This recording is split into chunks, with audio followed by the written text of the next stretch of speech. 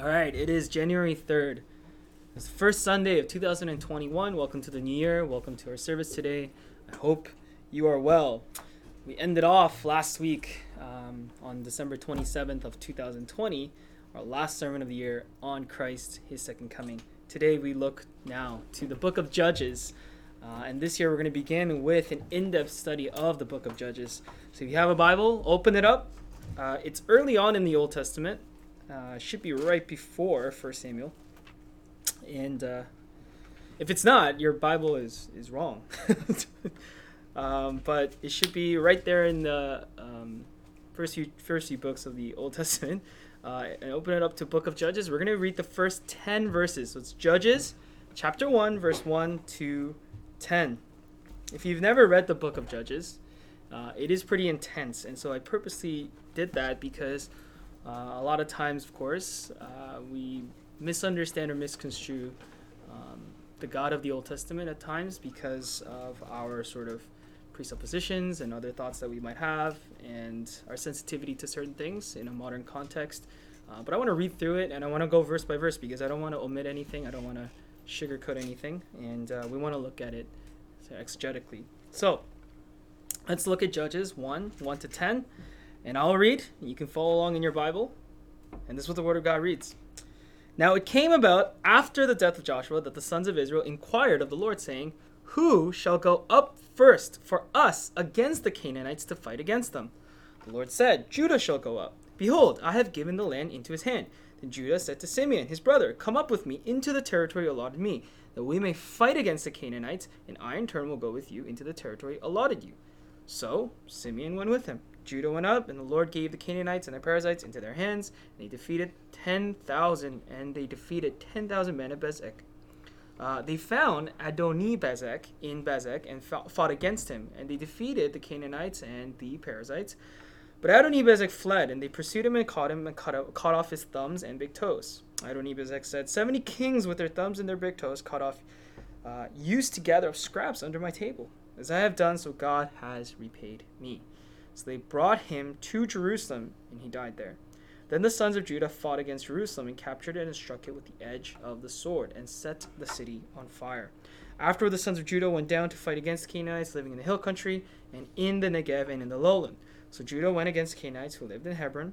Now the name of Hebron formerly was Kiriath Arba, and they struck Shishai and Ahiman and Talmai. Amen. What an encouraging word for beginning of a new year, right? A lot of war there. But that is the word for today. And we're going to go through it.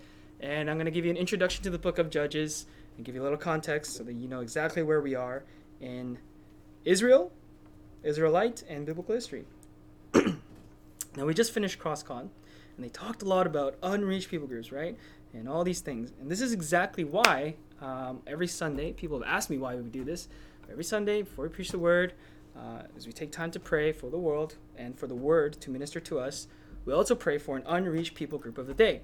Now, if you have a phone, if you have any mobile device, or if you have a computer in front of you, you could always go to joshuaproject.com and look at exactly what we're looking at today, which is the unreached people group of the day. So if you have some time today, if you have some a moment to pray, or if you have a time to pray today, I would recommend you to do so. Just download the app, go on the website, and they have it right on the front. It's unreached people group of the day, and they have this every day, 365 days a year, and you can pray every day for an unreached people group. So today's unreached people group comes from India. They're called the Guriya, and there are about 730,000 of these people, mainly Hindu, and unfortunately none are evangelical Christians. And so they are an unreached people group living in the what would be the eastern regions of India, along the coast. And so we like to pray for these people. Now, of course, we are dealing with continuous record-breaking COVID cases here in Ontario with deaths and, just chaos, right? So we like to pray for people who are suffering at this time amidst the season, people with businesses, like local businesses, people who are suffering due to maybe because of COVID, like maybe a family or friend has COVID, people who've lost loved ones, people who are working on front lines, etc. They are continuing to address these things. But I'd like to specifically pray this day for the wisdom of our premier, our Ontario government, as well as our municipal government in Toronto, as well as our federal government across Canada. So we'd like to pray for the leadership in Canada to be wise, to exercise good counsel in leading the country through and out of this season of COVID. Let's pray together. Heavenly Father, we thank you so much to gather us this day, this beautiful snowy day, Lord, as we gather and as we join hearts to worship. I pray, O Lord, that our focus would be on the Word, that, Lord, our attention would be to truth that is contained here, and that we would retain and receive what is powerful in this Word in changing and informing our lives. God, I also pray for the Guriya of India, and we pray for this unreached people group, that, Lord, they would hear the gospel and that they would come to know Jesus Christ, that they would put their faith and trust in Him. Father, through the ministry of missionaries and churches and the Church of India, that these people, Lord, would hear the gospel and respond faithfully. God, we pray for the Guriya. Lord, we pray for the leadership of Canada, of Ontario, of Toronto. We pray for Prime Minister Justin Trudeau, Premier Doug Ford, and Mayor John Tory. We pray, Lord Father, for their wisdom. We pray, Lord Father, for good people around them, exercising good counsel and taking what information they know and making the best decisions possible for the citizens and for the well-being of the citizens of Canada, of Ontario, of Toronto. We pray, O Lord, for people who have lost loved ones, people who are going through perhaps ramifications and consequences of COVID. Pray for them. Pray for people who are losing businesses and suffering, perhaps economically because of that, and other things. People who are just just being affected so heavily because of COVID. We pray, O Lord. We just pray that, Father, we would come out of the season and hopefully be able to regain those things and be strengthened. Father, those, of course, are just temporary earthly things, but we still seek, Lord Father, for you to protect us at this time. And perhaps this is the exact word we need, that we are to inquire, seek, and receive in faith. All this we pray in the name of Jesus Christ. Amen. Okay, so this is always exciting, right? When we start a new year, we have a New Year's sermon series, a new book. I love preaching from the Old Testament specifically because it's more difficult. It's difficult in the sense that a lot of the epistles, a lot of the New Testament writings are written for the purposes of sharing to the church, right? All of the letters are distributed in the New Testament for the purposes of actually orally sharing with the church. So in a sense, it's a sermon that's already written for me. So I don't have to really do much. It's like, oh yeah, there's the point, there's the thing, there's the argument, there's a thesis, break it down. Paul breaks it down for you. And then all you got to do is be like, Paul said, right? But in the Old Testament, it's a little bit more difficult in the sense that people are not familiar with this. So you got to explain a little bit more. And then obviously a lot of things in here are uncomfortable for modern readers, especially in the Western world. So we want to go into this text, understand. The reason I chose Judges, I should explain this, is because I think the context is really important for us to know. And I think understanding what Israel had to go through this season is really, I wouldn't say it's a parallel, but it's important lessons that we can learn as we kind of apply them into our context with the pandemic, right? And I think it's going to be really helpful for people who listen well, right? If you read and listen well to this text, I think you will benefit greatly from it. And of course, I'm going to say that because I'm going to have to preach for this for the next few months. But I genuinely mean that. So if you've never read the book of Judges, I hope this is enlightening. And my prayer has been for the last week and a half, that this book would be a blessing to you. So it's going to be uncomfortable at times, but we're going to get through this. The book of Judges, chapter 1, verses 1 to 10.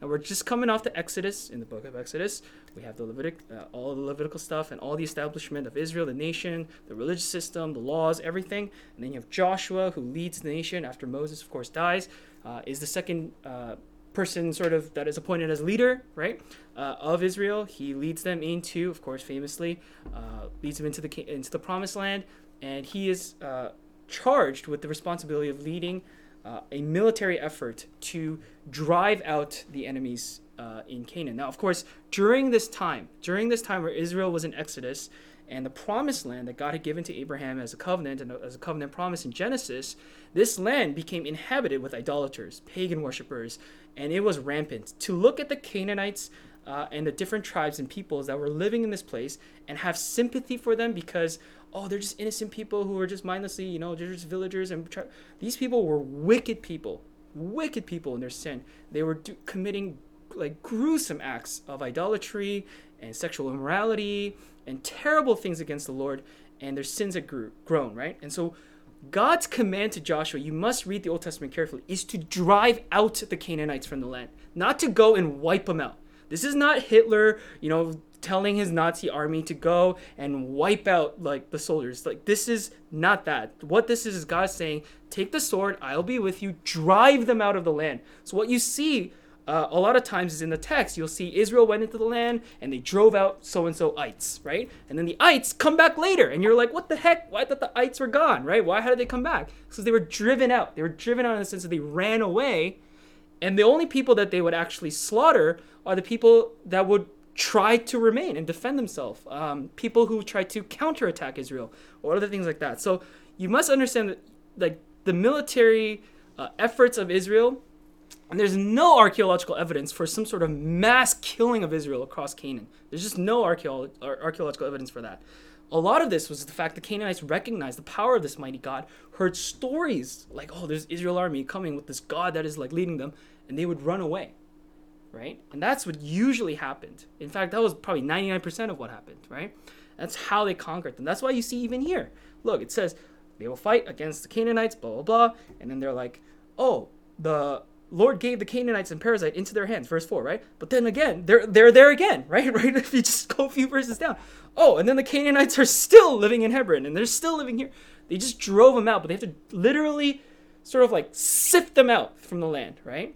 And that's what was happening. So we must understand how these military efforts in conquering the Promised Land happened, right? Now, of course, this leads to a lot of issues, and the book of Judges is all about those things. So we're living in a time, or we're at the time where tail end of Joshua's life, right? And we're going to get the details of his life, or the ending of his life in chapter 2. But that's kind of where we are in the history, right? And so here they are in Canaan, and they're leaderless, and, Joshua's died, and they've got all these people now, and they've got an army, but they don't know what to do. And that's exactly where we are in history. So today's sermon is entitled After the Death of Joshua, right? No real theological meaning there.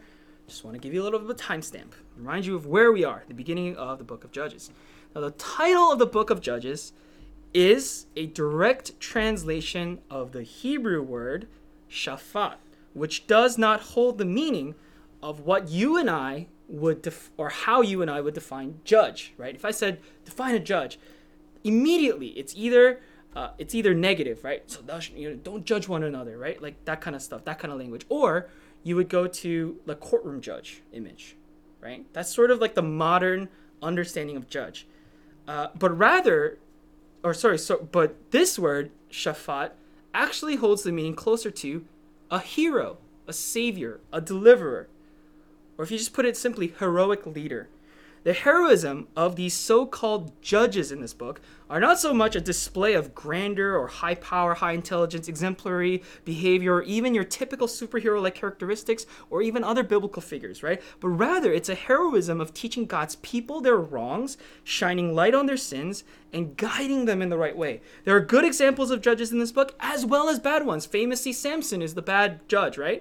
And we're going to get to that, of course, in this book. And so there are good ones and there are bad ones in this book. But each of these judges serves the purpose of teaching what the Old Testament teaches as a whole unit, that God is good and we are not. God is good and we are not. G. Campbell Morgan notes on Judges, what we find out about man in Judges, so mankind in the book of Judges, is depressing, he says. But what we find out about God in the book of Judges is wonderful. On the human side, it is a story of disobedience and disaster. And on the divine side, of continued direction and deliverance. In this book, we will read of 12 judges that arose in Israel during this period in its history. That is at times referred to as the Dark Ages. The book takes place at the tail end of Joshua's life, as I mentioned earlier, and before the time of the prophet Samuel and his appointment of King Saul. Now, Samuel in a sense is a judge, right? So there's 12 judges in the book of Judges, and at the end of it, you'll see Eli and Samuel. Eli is appointed as a judge, but he's also a high priest, right? And he's a failure at both roles. And then you have Samuel who kind of takes over because Eli is too fat and he rocks his chair too much and then he falls back and he dies. But Samuel comes in and he takes over the role of the high priest, judge, prophet of all of Israel. And then he appoints, of course, the first king of Israel. Right? We read about this in 1 Samuel, the appointment of King Saul.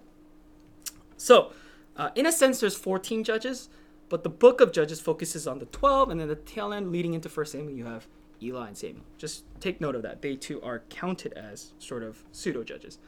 The book takes place, so no author, no author is mentioned in this book specifically, but many Hebrew historians credit this book to the writings of Samuel, the prophet, right? It's typically credited to him because it was likely that at the beginning of King Saul's reign, he started to record these texts. And there's a lot of literary evidence for that, but, it's not really that important, like in terms of if Samuel wrote it or someone else wrote it. It's a record of the judges. The book itself, and this is really important, please take note of this. The book of Judges is not written in historical chronological order. In fact, you should know your Bible, your canon is not in chronological order. Okay? So don't let that mess you up. This is very common in storytelling. Reason why, first of all, it helps with memory, and it's not just artistic for the purpose of being artistic or creative. It's artistic and creative for the purpose of displaying and demonstrating an important theme or idea. So what I would categorize this book, although it has historical elements to it, of a historical document and a historical record, it's written thematically. This is exactly how the book of John is written. Right? The Gospel of John is written thematically. It's not written chronologically. Right? We need to take note of that. Right? And it's really important that we read it this way because, you're going to quickly find if for a person who's not a keen Bible reader, they're going to read chapter 1 and says, verse 1, after the death of Joshua. And then you go to chapter 2 and it says, well, when Joshua had dismissed, verse 6, when Joshua had dismissed the people, the sons of it. Wait, I thought Joshua was dead. What's going on here, right? Immediately you're going to go, oh, the Bible's messed up. It doesn't work. It's contradicting itself. Blah, blah, blah. Okay, that's just terrible reading. We do this in movies, right? You have a movie, it's going, and then you have a flashback to another scene that goes back in time, right? You don't watch the movie and go, oh, well, that's not accurate, right? That's just not how it works. Storytelling at times has elements of these things. They shift back and forth in time to thematically display something important, right? And for us, that's important for us to understand about the book of Judges. So that's another thing I wanted to get across to you. But rather, it's written thematically. This is something we find in a lot of ancient writings, as this book's purpose is clearly meant to teach spiritually more so than record historically. Now, as mentioned previously, this book marks a tragic time in Israel's history, and one that follows on the heels of Moses and Joshua's mostly successful leadership of Israel. John MacArthur calls this book a tragic sequel to the book of Joshua. Israel is marked by disobedience, idolatry, and military defeat, and above all else, apostasy. All signs of a sinful and a faithless nation. Israel begins with a subtle departure from faithfulness, but eventually it leads to outright apostasy and complete departure from God. At the end of the book of Judges, you will see how despairing their state is at the end of it. The book marks this transition and details the outcome of such failure before God. MacArthur, again, notes 5 distinct reasons for Israel's decline. 1, disobedience in driving out the Canaanites in accordance with God's command. 2, idolatry. 3, intermarriage. 4, not heeding the judges. And 5, turning away from God. What brilliantly and obviously comes through to keen readers of the Bible here is the mercy of God and his grace.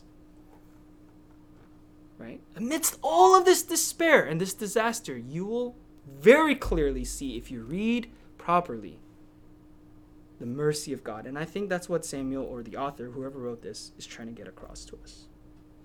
And where do we see that? In his deliverance and protection of his people. That's going to be my thesis for today. God's covenant continues to graciously deliver Israel from its enemies and its evils, but not without consequence or punishment for their sins. Even in the midst of a time when people did as they wished, God did what he promised. Isn't that beautiful? Even when people continue to do what they want to do, God will continue to do what he promises. And that is mind-blowing to me. It reminds me of Romans 5:8. He died for us while we were yet sinners. This is the beauty, power, and hope of God's covenantal love, mercy, and grace. Let's go into it. Verse 1. The book of Judges begins with the events of the conquering of Jerusalem, shortly following the death of Joshua. Chapter 2 will give us a flashback to when Joshua was alive and chronicle the details of his death. And we'll get there. The loss of Joshua and Israel's leader, fearless leader, conqueror, the guy who, did the whole, walk around the castle 7 times thing, that guy, and he's gone. He left a major void in Israel's perspective, and thus put Israel into its first period in which it did not have a clear, singular leader. Moses, Joshua, blank. But here's the reality, and I think this is what the book of Judges is trying to get across to us from the very beginning, from the get-go. God is the leader. And he's always been the leader. It's never been Moses. It's never been Joshua. It's always been God. This meant that they would need to learn to trust and follow God fully and wholeheartedly. A lesson that at times believers miss out because we yield to our earthly leaders, whether it be our pastor or other people, even those appointed by God. We yield to them and depend on them as if they were God or his voice. But we cannot do that. This opening verse sets the stage in terms of context, time, period, condition, and historical importance of the events to follow. I've already gone through that. I won't go through it again. An inquiry is made to God here by the Israelites, and it's a good inquiry. This is a good start, at least. Now that Israel was without a military leader, they come to God and they ask him, who will go up and fight the Canaanites to conquer the land God had promised? A good beginning, if you will. Verse 2, God responds to the inquiry and directs Judah to go up first. Now, if that house of Judah or the tribe of Judah doesn't sound familiar to you, you weren't paying attention for the last 4 weeks. House of Judah, of course, is where King David, Jesus, comes out, right? Judah, in many ways, is, of course, the lead tribe and used in many ways throughout Scripture as an example for the other tribes. Not to mention that this would ultimately be the tribe of, as I mentioned earlier, King David and Jesus Christ. So perhaps it was appropriate for them to go before the others. There's no significance to that, but I think there's sort of like a theme there. There's a consistent pattern of Judah being a representation and example for Israel throughout the Old Testament. Anyways, we continue. Here is the right pattern in the book of Judges for the people of God to follow. Seek and ask of the Lord. Jesus tells us to do that. Why? If we seek and we ask and knock, we will find. He will guide us in his ways. Doesn't mean that everything we seek and everything we ask, we will get a specific answer for all of those prayers and questions. But when we seek the guidance and inquire of the guidance of God, I think God would willingly do these things for us. Like he would give some kind of guidance, and at times that guidance could be silence, and at times that guidance could be very direct and clear. This pattern is consistent throughout the book of Judges, but it is when God's people deviate from genuine trust that things begin to go wrong, and we'll see that in the book of Judges. Verses 3-4, Judah reaches out to Simeon and asks for help. Okay, when it says Judah, we're talking about the entire tribe of Judah. Judah himself is dead. Simeon himself is dead. This is the house. This is the house of Judah, house of Simeon, etc., right? So Judah reaches out to Simeon and asks for help in taking their territory. Now, immediately, one might read this as a faithless act, right? It's like, oh, God told him to go, but then they go to their brother and they're like, hey, will you mind helping me out, right? It's not a faithless act. It's not. We can't read it that way. It's not one that compromises their obedience of God in fully trusting his promise to deliver, but rather, and remember, that Judah and Simeon are blood brothers, right? Sons of Leah, Genesis 29, along with, of course, Levi.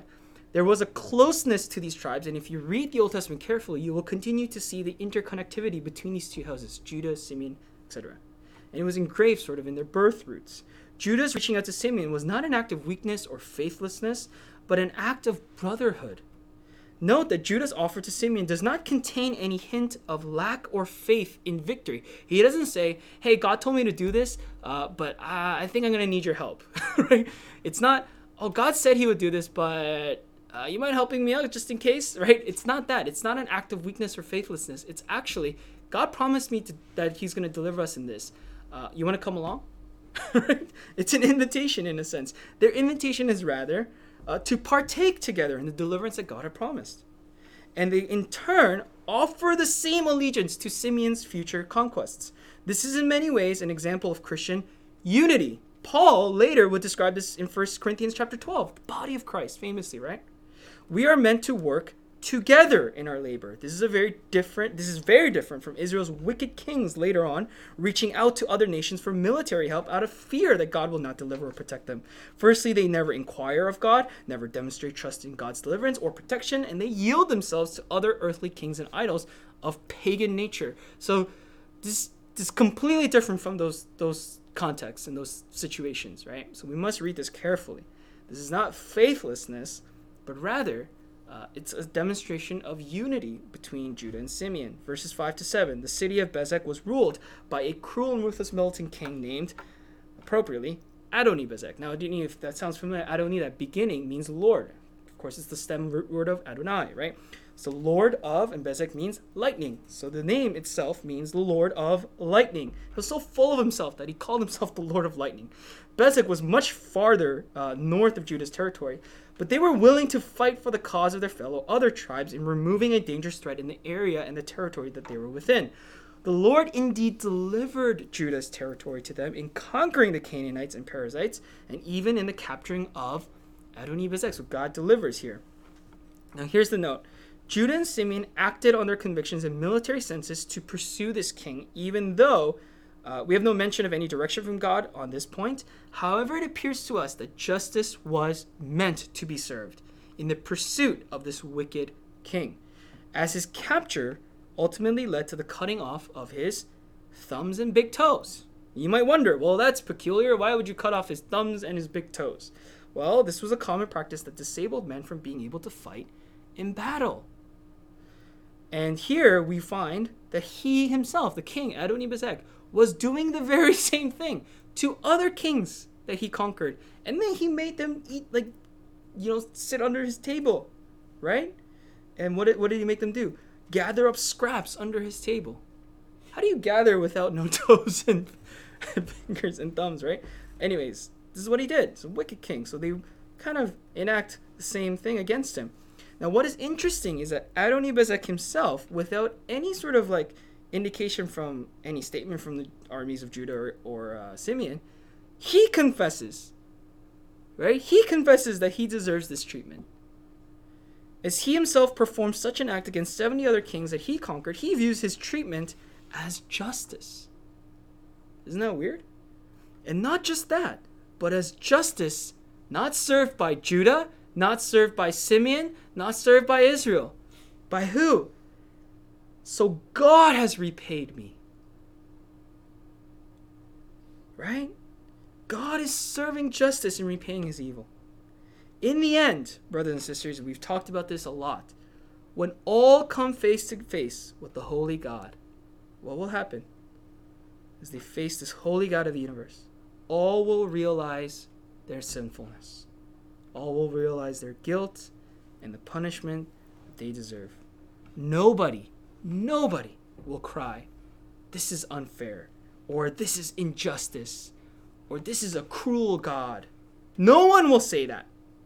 Everyone will look to God, the faithful and the faithless, and they will say one thing: we deserve hell. And those who enter heaven's gates will know that they are there by grace. And those who enter hell's doom will know that they are there by justice. Verses 8-10, the final 3 verses of our text today. Some important and historical geographic locations are conquered and occupied in these verses by Judah. And they are, of course, Jerusalem, which is, tremendously important, right? I can't even, do I need to explain how important Jerusalem is? Jerusalem continues to be important today. Continues to be fought over today, right? In 2021, right? And then you have the hill country, the Negev, the lowlands, right? If you ever get a chance to visit Israel, if you ever get a chance to visit Jerusalem, and if you ever get a chance to go down to Galilee and you get to see all these places, know your Bible. The more you know your Bible and then you go to this place and you see it for yourself, I think it will be extraordinary for you. But Jerusalem, of course, is one of the oldest inhabited cities on earth, over 5,000 plus years of inhabitants. It has been conquered and occupied by numerous nations and kingdoms. There is a great historical and spiritual significance to the city, and Judah's retrieval of Jerusalem is noteworthy for all the same reasons. The Jews want Jerusalem, the Muslims want Jerusalem, the Christians want Jerusalem, everybody wants Jerusalem. Right? So here, they get it back. And you might find it weird in verse 8, at least I found it weird, that they take it and then they set the city on fire. Right? Well, why would they do that? Well, they're cleansing it. They're cleansing it of its pagan idolatry. They're cleansing it of all of these things. These evil things that were done here. Right? So they can rebuild it. And then, of course, they go down to the hill country and Negev and Nolans. If you know Jerusalem, it's on Mount Jerusalem. It's on a mountain, literally. And it looks down towards Galilee, the Sea of Galilee, and it has all these like rolling hills and valleys and other mountainous regions in the area. If you go a little bit past Jerusalem, there's open water and all these things, right? So they go down to the hill country, the Negev, the lowlands, and Jerusalem sits atop, of course, a strategic mountain spot where armies can gain an advantage, right? Optically as well as just having height. That's why castles are usually built on mountains, to have a military advantage against their opposition. It is from this position that Judah is able to strategically conquer and claim the surrounding regions of Jerusalem. This was a sweeping and decisive overtaking of Israelite territory, land that God had promised to give, and there he delivers them convincingly to victory. But this will not be the pattern. As much as the book of Judges opens with all these conquerings and these successive conquerings, this is not the pattern in the book of Judges. We're just setting up the story for you, right? These victories sit in contrast, unfortunately, to what is to come. And if anything, they serve as an example of what Israel should do. Too many Christians today I have met in past sort of their teens and past their, I hate this word, but let's just call it what it is. Their young adult period, right? By the way, there's no such thing as young adult. Being a young adult is an excuse to just do stupid things as an adult. You're not a young adult. You're an adult. So act like it, right? So when you are a younger adult, that period, everyone looks back on it. So many people, alumni, people who are married now, people who are, sort of reaching their 30s or in their 30s. I meet them, and almost consistently what I hear is, oh man, I wish I had faith like I did back then. Oh man, I look back at my years of like all these things. Those are my spiritual highs. Those are my spiritual climaxes or whatever. And I go, that's so sad. Right? What happened to you? Right? Don't let this be the case. Don't be the living example of the book of Judges. Don't be like, oh, I started off well and then it was just downhill from there, right? Brothers and sisters, our trajectory and projection should be, of course, upward. Our sanctification should be upward, right? You may not be experiencing the same things as sensation, but perhaps that's what you needed to be removed. I'll be honest with you, as a Christian, I'm not as excited and as passionate for everything God as I used to be, right? Later in my high school years and then early university years. Yeah, I don't have that same oh my gosh, you're gonna go die for Jesus in the middle of I'm gonna go to the Middle East and just die. And I had this whack dream once. I wanted to go to Mecca, just launch into Mecca through skydiving or something, and just be like, Jesus is your savior, and then just die. That's how I wanted to die. I literally asked. I remember sitting at a conference and some sister asked me, she's like, "What's your prayer time?" And I was like, "That's how I want to go out." Right? Just jump out of a plane, skydiving, parachute, and just have Jesus is king, and just die as a bunch of people kill me. And as crazy as it sounds, it just sounds crazy, right? But as I've matured in my faith, I think it's a lot like our actual, human, progression, right? When you're a teenager, when you're an adult, you have all these wild dreams. I want to be an astronaut. I want to be president. I want to be prime minister. Blah, blah, blah, blah. And then reality sets. Right? Oh, crap. It's really hard to make $50K. Oh, shoot. Income tax? What is this? School debt? What? I got to pay my rent? How much is a car? Like when you're a kid, you're so naive to these things. You have no idea what it takes. And the world just tells you, oh, you can be anything you want. You just dream it and just sky's the limit, blah, blah, blah, right? It's like, okay, I'm going to be an NBA basketball player. I'm going to be a... And then reality sets. Some of us make it. And what happens when reality sets? In your real life, not your spiritual life, just earthly life. You get disappointed. Right?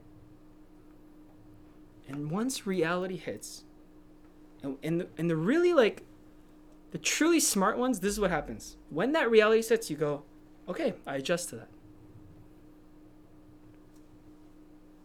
Now I adjust. Because now I understand that it's not just dreaming dreams that gets me there, but it's actually working for those things. Putting the time and effort into those things.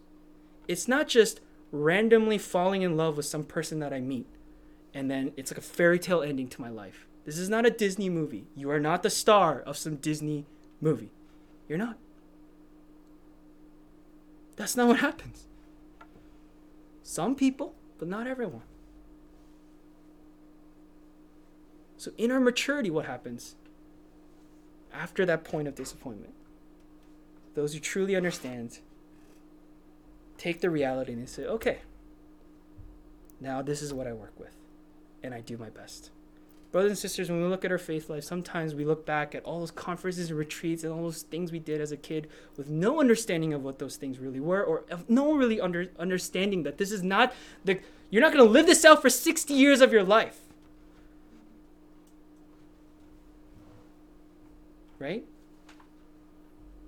It takes daily reading of Scripture, daily dedication to prayer, daily humbly coming before God, seeking His Word, seeking His gospel to transform you little by little.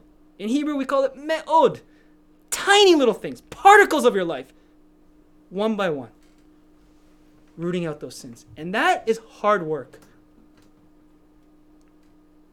And it takes a lifetime. So you look back at your life and don't get caught up in those like passions and emotions.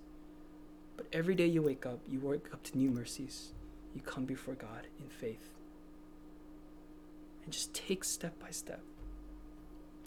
Every year, the first thing I try to do as soon as the clock turns 12 a.m., I open my Bible. And this is what I read, 2 Samuel 22:29, my favorite verse. You, O Lord, are my lamp, you turn my darkness into light. We walk with God as a lamp to our feet, step by step. And that is my prayer for you, brothers and sisters, that the thing that Israel lost, although they had here, was this very mindset. Have you ever watched or read Harry Potter, the movie or the book or whatever? Did you read these things? I don't condone witchcraft or wizardry for all of you Pharisees out there. It's a religious practice. But one character comes to mind today, and that being Professor Snape. If you know the story, you will get what I mean easily. And if you don't, well, I'm about to ruin Harry Potter for you, so you don't have to watch it anymore. Snape, of course, is the famous professor at Hogwarts School of Witchcraft and Wizardry. And he torments Harry. Harry's the main character. He torments this guy. Just makes his life miserable all throughout his years in Hogwarts and the school that he attended. Snape is portrayed throughout the book and the movie, all the way until the end, as this villainous and evil character. He always seems like a bad guy. He looks sleazy. He has like black, greasy hair. He's just dark. He's pale. He looks gross. Anyway, but what we discover in the end is that he's actually the most beautiful character. See, in the end, what we've discovered is that as a child, he had this affectionate love towards Harry's mother.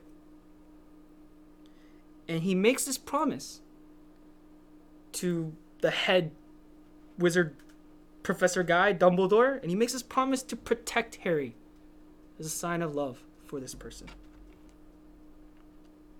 And so when Harry is threatened, when Harry goes through troubled times, when people are trying to bring him down or kill him, he was always there protecting him.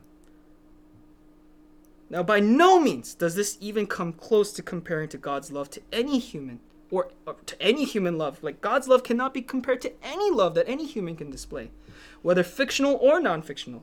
But what I'm trying to get across here as an insight is to knowing that God's love for his people, firmly rooted in his covenant and promise to us, is ever protecting and ever victorious. And yet it remains hidden in our hearts. Why? Because we're so sinful. And so sometimes we look at God and we see a villain. And we ask, are you really for me? It may not always feel that way or seem that way to you, but the blanket of his grace is coated over your life. It's like salt. Can't see it, but it's there. Sometimes the greatest of loves is overlooked and unseen because of our short-sightedness, and our self-centeredness, and our sinfulness. Take away two things from this text. Conclude. One, God's people are to live in total trust and faith in God in all things. What a simple lesson for today, right? How could that be any simpler? But it's that simple, yet it's so hard. That simple, yet so hard. We are to inquire about him and follow him in all that we do. He is our true leader. Point number 2, all will receive what they deserve in the end. God's rule is just and his mercy is fair. No sinner will go unaccounted for all sins will be repaid, either on the cross or in hell. Adam Clarke, I quote him to end today. There is, he writes, however, one light in which the whole book of Judges may be viewed, which renders it invaluable. It is a most remarkable history of the long suffering of God towards the Israelites, in which we find the most signal instances of his justice and mercy alternately displayed. The people sinned and were punished. They repented and found mercy. Something of this kind we meet with on every page. And these things are written for our warning.